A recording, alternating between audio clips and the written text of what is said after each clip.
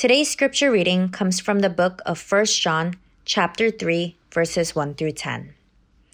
See what kind of love the Father has given to us, that we should be called children of God, and so we are.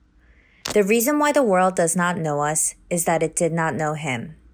Beloved, we are God's children now, and what we will be has not yet appeared, but we know that when he appears, we shall be like him, because we shall see him as he is.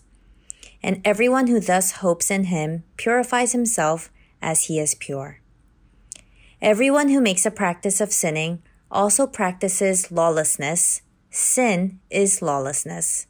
You know that he appeared in order to take away sins, and in him there is no sin. No one who abides in him keeps on sinning. No one who keeps on sinning has either seen him or known him. Little children, let no one deceive you. Whoever practices righteousness is righteous as he is righteous. Whoever makes a practice of sinning is of the devil, for the devil has been sinning from the beginning.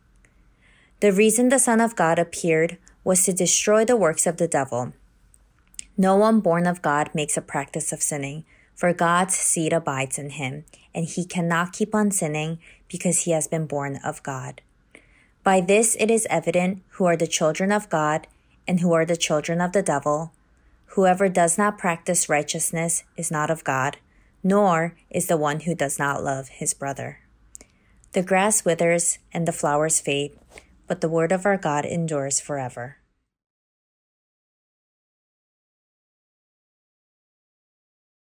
Hi everyone, and thanks for tuning in today. My name is Aaron, and I am one of the pastors at Exilic, and I want to welcome you to our virtual online service today. Last week, we started a brand new series called Atomic Spiritual Habits, how our tiny habits can create big change. And the reason why we're doing this sermon series is because this quarantine, whether we know it or not, it's molding and shaping us. And it's molding and shaping our habits in particular. It's shaping our sleeping habits. It's shaping our eating habits. It's shaping our binging habits. It's shaping our gaming habits. It's shaping even our spiritual habits. And because we're all creatures of habit, whether we know it or not, we're going to carry with us these habits, good and bad, into our post-quarantine life. And so the goal of this series then is to stop our bad habits, start some good spiritual habits, and to carry with us these good spiritual habits into our post-quarantine life. And these spiritual habits don't have to be really big. They can be really small, but we should never underestimate the power of a small habit.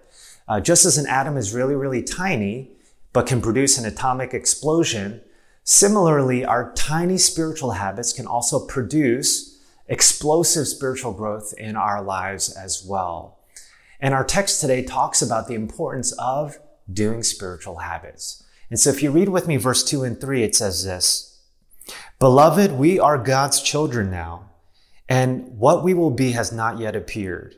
But we know that when he appears, we shall be like him, because we shall see him as he is.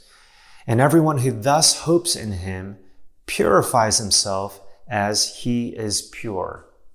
And what this text is saying is that one day, all of us will be like Jesus. But until that day, all of us need to continually purify our impure hearts. So on the one hand, what Jesus did to forgive our sins is once and for all.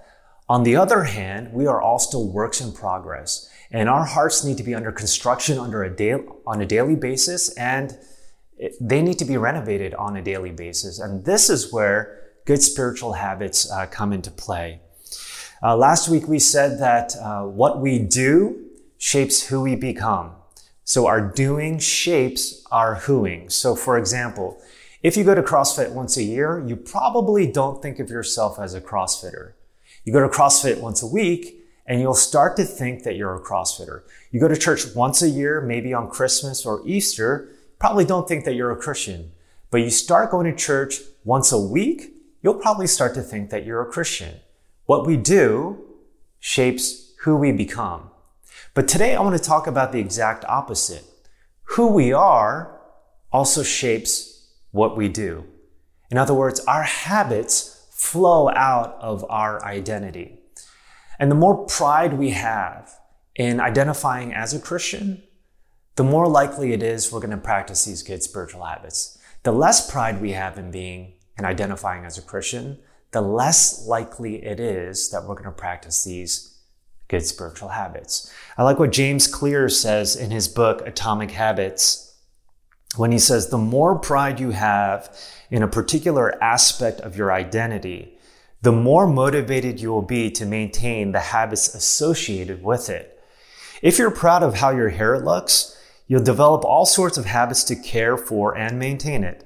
If you're proud of the size of your biceps, you'll make sure you never skip an upper body workout. If you're proud of the scarves you knit, you'll be more likely to spend hours knitting each week. Once your pride gets involved, you'll fight tooth and nail to maintain your habits. Improvements are only temporary until they become a part of who you are.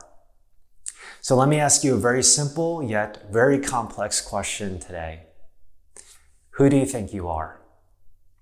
For me, I am a husband, I'm a father, I'm a pastor, I'm a sports fanatic, I'm a lover of desserts, I'm right-handed, and I am an ENFJ. That's who I am. But that's not all that I am. Those things describe who I am, but they don't ultimately define who I am. Who I fundamentally am deep down in my core is that I am a child of God. And you know what? So are you. And that's what John wants to remind us of in our text today. And so in John, he says in verse 1, see what kind of love the Father has given to us, that we should be called children of God, and so we are. To give you a little bit of background on the author John, he was one of the 12 disciples. And out of the 12, he was the baby of the group because he was the youngest. There's actually this humorous story in John's gospel account where the disciples are all hiding, and they find out that the tomb that Jesus was buried in is now empty. And they're all in complete disbelief. And so Peter and John go running to the empty tomb to find out for themselves whether it's really empty or not. And in the Gospel of John, there's this one line where it says that John got there first. Well, why did John get to the empty tomb first? It's because John was young and his legs were like a gazelle. Peter was old, and so he was more like a turtle. That's why John got to the empty tomb first. And so John was the baby of the group. But when John is writing this letter, he's no longer a baby. He's actually a really, really old man. Some scholars think that he's pushing 90 years old.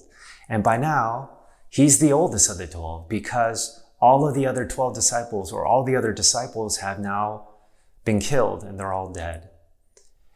And he's writing this letter to the next generation of Christians. And not only the next generation of Christians, but the generation after that, the second and the third. And you know that because throughout the letter of that he's writing here, he refers to all of his readers as my dear children or my little children.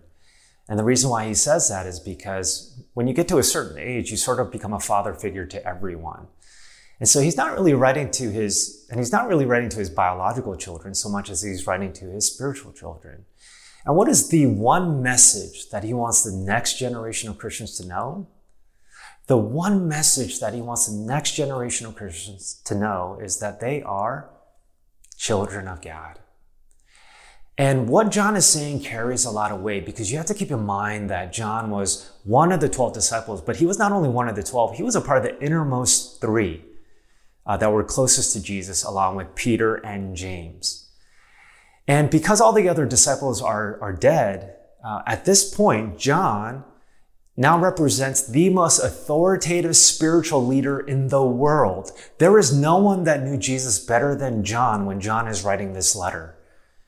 And yet, what is the one thing he wants the next generation of Christians to know? The one thing he wants them to know is that they are all children of God. And that is what I want us to know as well. And I think one of the reasons why John wants to remind his readers of that is because we are so prone to forget that we are children of God. We all suffer from spiritual amnesia. And because we suffer from spiritual amnesia, we start to find our identity not in Christ and what he has done for us, but we start to look for identity in lesser things. I'll give you an example of this. About 5 years ago, Ronda Rousey was on top of the sports world. She was a female UFC champion. I think she had won 12 matches in a row. Most of them were in the first round. And because she was such a successful fighter, her fame in the fighting world also led to a career in acting in some pretty big Hollywood movies. So Ronda Rousey, by all accounts, was on top of the sports world, but she was on top of the world as a whole as well. But on one particular night, all of that would change when she lost a fight to an underdog that she was not supposed to lose to. Her title was completely stripped from her and seemingly everything else. And after losing that fight, Ronda Rousey, who identified as a fighter, who primarily identified as an actress as well, this is what she says in an interview with Ellen. Honestly, I was sitting in the corner of the medical room and I was like, what am I anymore if I'm not this? I was literally sitting there and thinking about killing myself. In that exact second, I'm like, I'm nothing. What do I do anymore? No one gives an expletive about me anymore without this. And what Ronda Rousey is rightly and accurately pointing out is that the roadmap that our culture gives to us on how to discover our identity and how to acquire the good life, the roadmap that our culture gives to us, it's really hollow and empty. It leaves us very unsatisfied. But what she's also rightly pointing out is that the roadmap that our culture gives to us to, again, discover an identity or to achieve the good life, it's always based upon performance. It's always based upon achievement and merit. And you have to realize that's an enormous amount of pressure, particularly if you can't live up to the hype. And if you can live up to the hype, it's only a matter of time before you don't, like Ronda Rousey. Christianity, on the other hand, says that your identity is not based upon what you achieve. Your identity is based upon what you receive, because it's already been achieved on your behalf through the work of Christ. You are a child of God, and that's not something that you earn based upon your own merit, but it's based upon the meritorious works of Jesus Christ. I like what Tim Keller says when he says, we try to create a dazzling image of ourselves because we don't really believe that we are golden before Christ. If God is not at the center of your life, something else is. So John is writing this letter to the next generation of Christians because what he wants to remind them more than anything else is that who they fundamentally are children of God. And that is what I want to remind you of as well. I know that not all of you know my own personal story, but if I were to open up the curtain just a little bit for you to take a peek, you might be surprised to learn that at the age of 10, I almost ran away from home. I remember opening up a bag, putting my clothes in the bag, and my game plan that evening was to open up my bedroom window, to jump out that window and never look back. The only reason why I didn't run away from home was A, because I wasn't sure how I was going to eat, and B, because I had a younger sister that was only 3 years old and I could never abandon her. But there was just so much brokenness in my family, and I'll spare you all the details, but I'm sure many of you can relate. There's so much brokenness in our family that I wanted to run away from home. Now, I'm a girl dad. I have 2 girls. It's unfathomable to me that any one of them would want to run away from home at that young of an age. But you know what? That was me.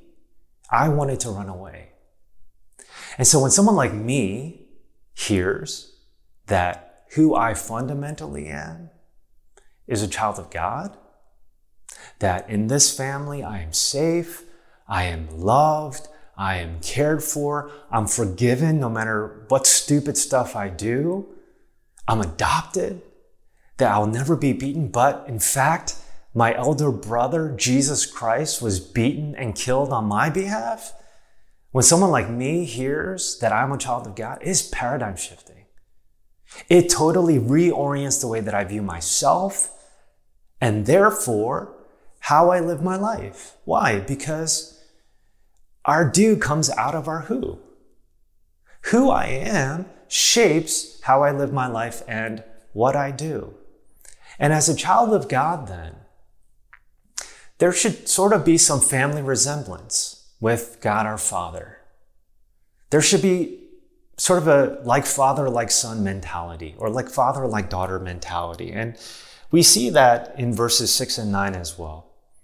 John says, no one who abides, in verse 6, no one who abides in him keeps on sinning. No one who keeps on sinning has either seen him or known him. And in verse 9, it says, no one born of God makes a practice of sinning, for God's seed abides in him. And he cannot keep on sinning because he has been born of God.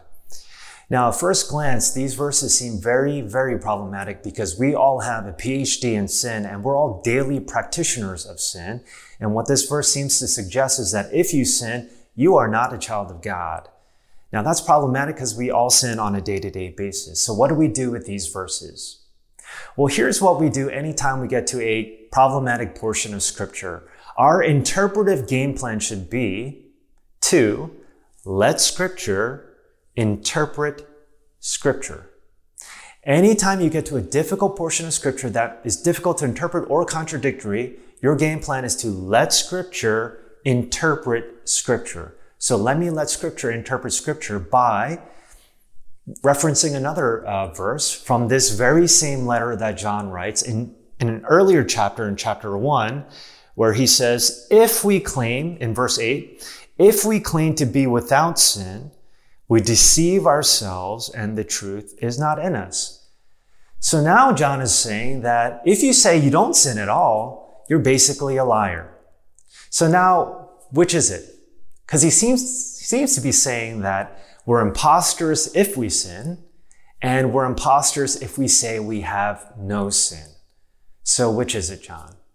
I think an easy way of reconciling both of these seemingly contradictory verses is with one simple phrase, and that's this.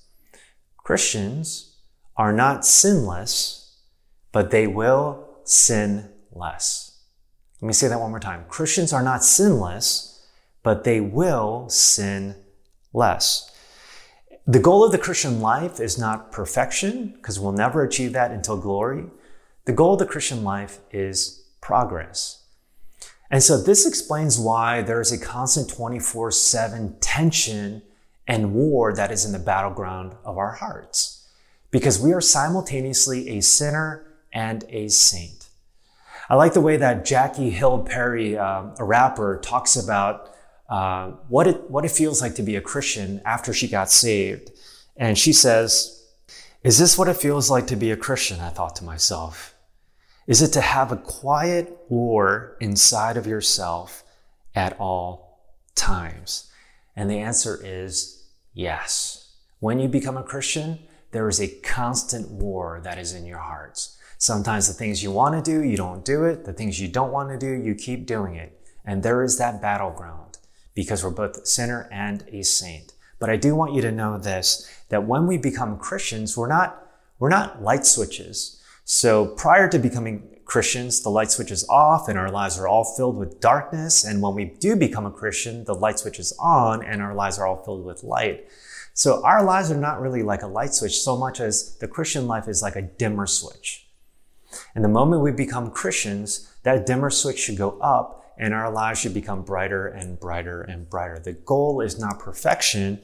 The goal is progress. And this is where having good spiritual habits are so, so important, because they help loosen the grip of sin in our lives. In Greek, there are 3 different words for the word life. There is a physical life, which is bios or bios. There is psychological life, which is psyche. And there's also spiritual life, which is zoe. How do you know if someone has physical life? They're breathing. How do you know if someone has a psychological life? They're thinking and they're speaking. But how do you know when someone has spiritual life? And the way that you know someone has a spiritual life is because they're demonstrating fruits of the Spirit and they are practicing good spiritual habits as well.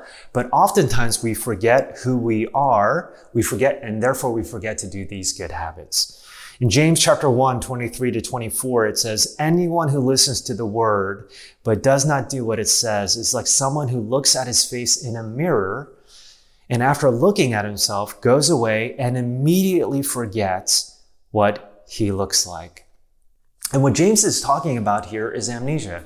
When someone looks in the mirror and immediately forgets what they look like, that's amnesia. And because we forget our real identity, we listen to the word, but we don't really do the word. We forget who we are, so we don't do the things that we're supposed to be doing. And so how do we remember who we really, really are? And not only remember who we really, really are, but be proud of who we really are, to boast in Christ, to boast and be proud in identifying ourselves as a Christian. Because when we're proud of being a Christian, the more likely it is that good habits will follow. The less proud we are of being a Christian, the less likely it is that good spiritual habits will follow. And I think the key to remembering who we really, really are in Christ is to focus on what kind of family we belong to and who our Heavenly Father is.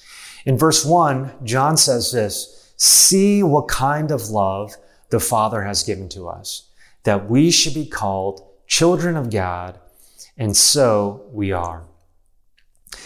That phrase that John says, see what kind of love, that's an idiom. And it can be directly translated as, see what country of love. Or a more dynamic translation would be, what kind of foreign love the Father has lavished on us, or what kind of love that is out of this world the Father has lavished on us. And the reason why the love that God lavishes on us is so out of this world is because kids don't get to adopt themselves. Parents are the ones that initiate and adopt kids. And when parents adopt kids, they usually adopt kids that usually are healthy and not unhealthy. And they usually adopt kids if they're older. They adopt kids that are usually the lawful type and are obedient. They don't usually adopt kids that are lawless and rebellious. And yet, look at what John says about us in verse 4. Everyone who makes a practice of sinning also practices lawlessness. Sin is lawlessness. We are by nature rebellious people. You tell us not to do something, we're probably going to do it. And the reason for that is because our hearts are deformed, crooked, polluted, wicked, and impure. And so that's why we do the things that we do sometimes. And yet, even in the midst of our hearts being corrupt, unhealthy, God still adopts us anyway and calls us his own children. What kind of alien love, what kind of foreign love would do something like that? Well, here's how the spiritual adoption process works. The reason why we can be brought into the family of God is because his one and only Son was sent out. And in verse 5, John says, you know that he, that is Jesus, appeared in order to take away sins, and in him there is no sin. Well, how does Jesus take away our sin? Because in him was no sin. And yet he who knew no sin became sin for us. Now let me flesh out what John is saying here in verse 5 with a parable that is not in the Bible that I once heard from another pastor. And the parable goes something like this. There was once an orphan boy that was penniless, hungry, and troublesome. And because this orphan boy was troublesome, one day he stole a car. But he accidentally crashed the car into a tree. And so the cops came to see if he was okay. And they arrested him because of what he did. And they brought him to a judge. Unfortunately for the orphan boy, he happened to steal the car that belonged to the judge. And so the judge said, you have two options. Number one, you can pay for the damages yourself. Or number two, you have to go to jail because you can't pay for the damages. But the judge, seeing that the orphan boy was penniless, the judge stepped down from the bench, got down on his knees, or got down in a crouching position and said, but there is one other alternative. my one and only son, he will pay for all your debts under 2 conditions. Number 1, you must plead guilty to everything you have done. And number 2, you must allow me to adopt you into my family, where you will be my son and I will be your father.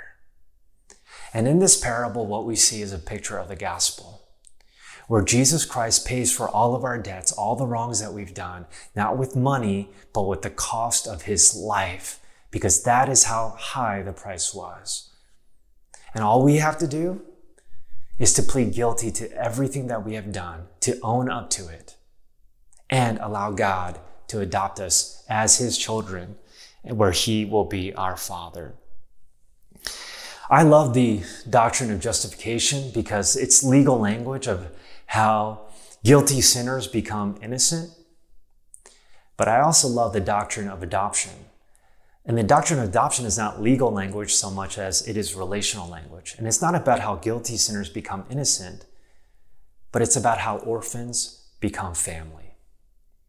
And that is what God does with us through our elder brother, Jesus Christ, and what he has accomplished on our behalf. The gospel changes heaven's courtroom procedures from a criminal trial to an adoption ceremony where we are welcomed into the family of God.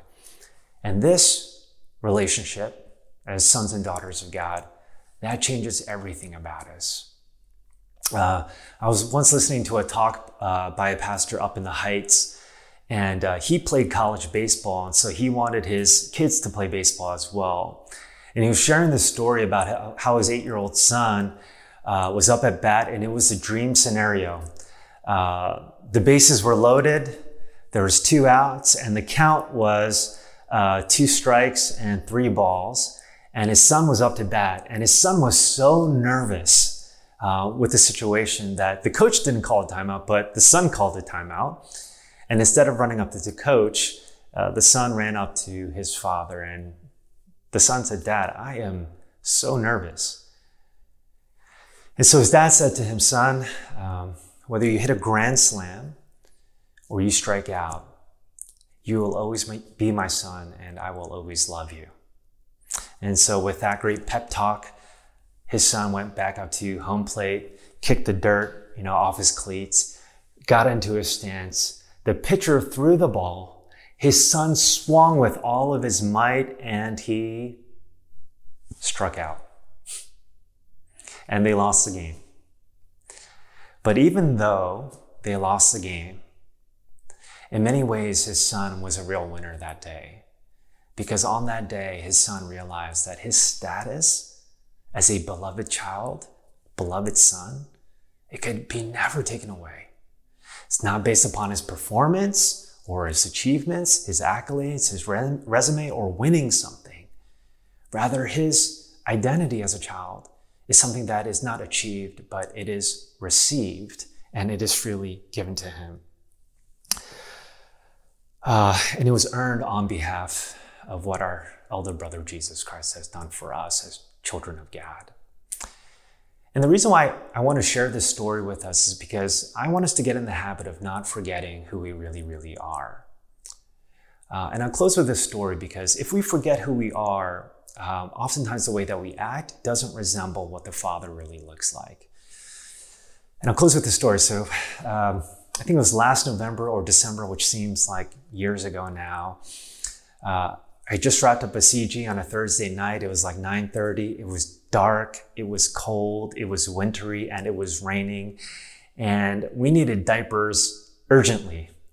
So I went to Target, and my plan was just to go in and to go out.